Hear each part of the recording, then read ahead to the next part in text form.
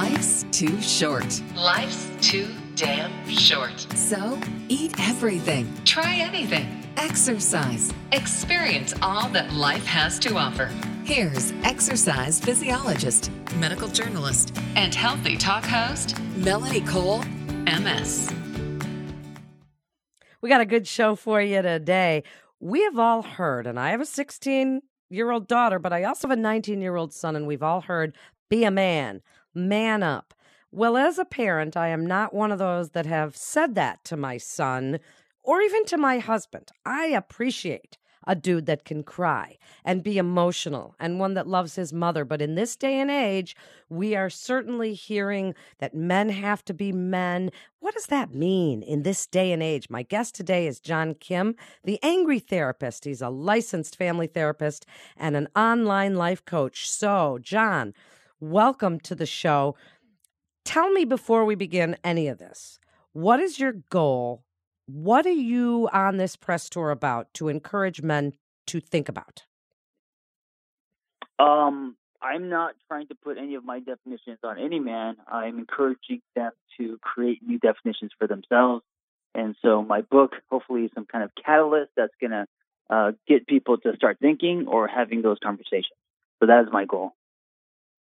Okay, so your goal is not to tell anybody how to think or how to act, but to let them decide for themselves. But in this day of metrosexual men and men of gender fluidity, or, there's just all kinds of spectrum out there now, from the manliest, men to men that are not the same. So how do we even define that? See, women, I think we are easier to define. While we are smarter than you all and more complicated, we are easier to define. We have these roles that we assume: caregiving, superwoman, take over the world. But men, not so much anymore. It's not the 50s anymore. Yeah, and I think that's a good thing. I think now the soil is very rich for men to redefine themselves and start to practice things like vulnerability. I love what you said that, you have a son and you've never told him to man up. I think manning up or be a man is I think those are very dangerous, toxic things you could say to any boy, because what does that mean, And usually our definition of man comes from locker rooms and advertising and billboards. And that doesn't really create a man. It creates a cardboard cutout of a man. I always thought to myself, John, that one of my jobs raising him was to teach him, first of all, always said, have a lot of women friends, because that way they will teach you how to treat women.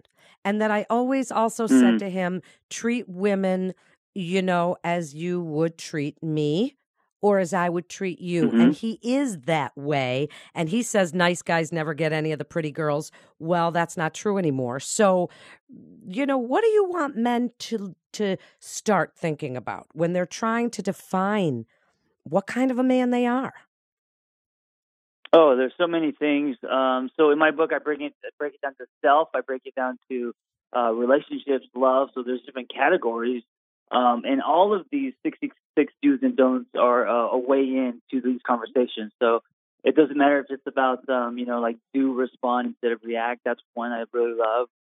Do try to understand. People are trying to be understood.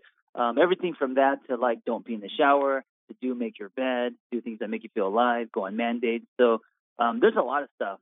But, it's not just one thing. I think it's a way of living. And I think that the journey of manhood never ends. So I don't think it's something that you do once. I think it's a thread into your life. Then let's start with relationships, whether it's same sex or you have a spouse or a partner. What do you want men to know about how they treat their partner, as opposed to, maybe how they would have treated their sister or their mother? How are they supposed to treat their partner? I think it's about creating safe spaces. So creating a space where people are heard, right? Creating a space where you are expressing yourself. So you're doing life with your partner instead of around your partner. I think communication is huge. I think it's everything. whether we're talking about intimacy or, having lunch. It doesn't matter. Most men can talk logically, but they don't express how they feel, where they're at. They don't express their state. And when you do that, you're not creating relationship glue. You're creating disconnect, right? So I talk a lot about doing life with your partner instead of around. And the way that you do that is by actually expressing, no matter where you're at. So if you're feeling down or if you're in a bad place, to actually express that. It's true. You have to express it. And that came about a little bit in the 70s and the 80s. Men were supposed to talk about their feelings and be, more emotional and do a little manscaping to boot. But not all men were raised that way. They're not all comfortable. Right. My husband had to learn this because his dad was a He-Man woman hater. And he just, He-Man kind of guy. And my husband is not like that. But I trained him. So did my mother. So did my aunt. And so is my daughter. So men need training. What do you think of that? I don't know if training's the word that I would use, but I think men need to look inward. I think men need to explore and find their truth. I think men need to start expressing themselves, right? And practicing self-care. And I think all of that is going to create this safe space not only for his partner, but also for himself, which is kind of the beginning, I think, of any kind of journey. It is. And when I say things like, when we're discussing manscaping, how a man dresses, how they take care of themselves. Now we're even seeing more men in yoga. What do you want men to know about looking in the mirror? Bohemian Rhapsody came out and they show Freddie Mercury dressing a little differently and really, looking at himself in the mirror. And what do you want men to know about the fact that it's okay to do that? Just that it is okay, that it's a new time, that you don't have to trace the blueprints that were passed down by your father or in the 50s or his father, that you could be any man that you want as long as it's honest to you. And that includes what you wear, how you love, how you, build your business, and how you choose to live.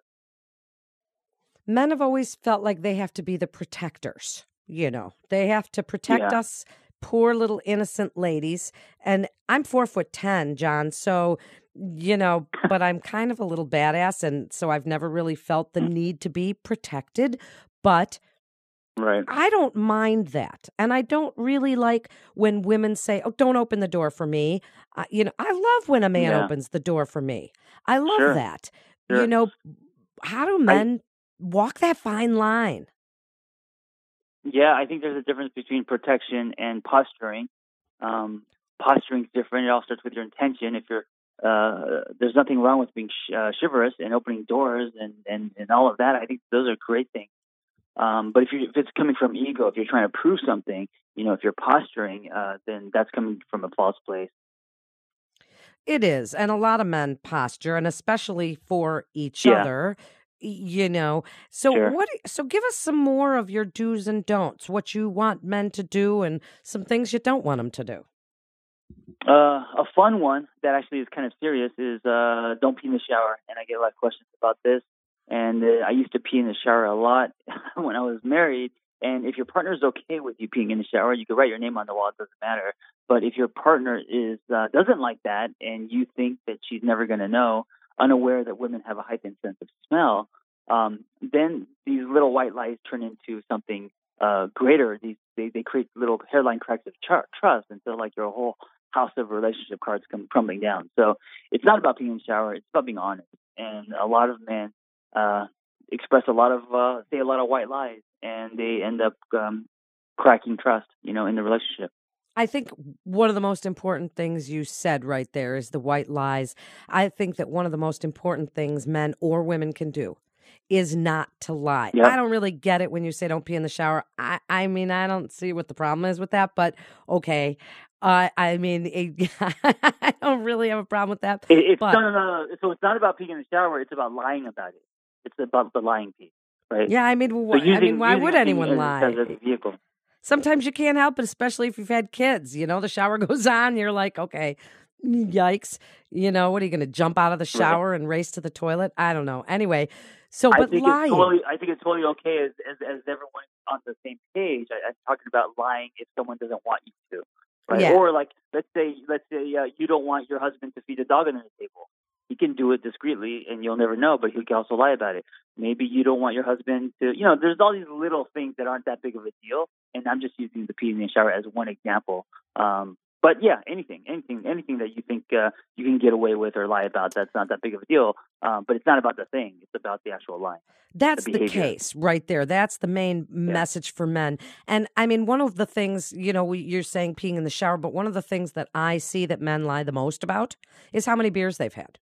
And speaking as somebody who's married to a man who drinks the disgusting water, I don't, and he drinks gross beer too. I know a lot of guys that say, I've only had one or two, when really they've had like 5 or 6. If it's like bourbon, you can see what you're drinking, but beer's a different deal. And men feel like they have to lie about that. What is that? Why is that? Because they're afraid of the consequences, or maybe they're lying to themselves, or maybe they don't want to admit that they have a problem. But all form of lying is a form of disconnecting. And I think that when you disconnect, you're actually not only disconnecting with other people, but you're not being honest with yourself. And when you disconnect, you actually are not able to take any ownership, and that's the important piece. So whether you're having 2 beers, lying about that, or lying about other things, it's a form of not taking ownership. And I think that boys don't take ownership and men do. That's an interesting perspective. Tell us about your book. My book is out and it's wide. And what's interesting is that a lot of women are picking up this book. That makes me very excited. I wrote it for men. But I don't think it's really gender-based. It's no longer about Mars or Venus. It's about us. And I think right now there's a huge disconnection between men and women.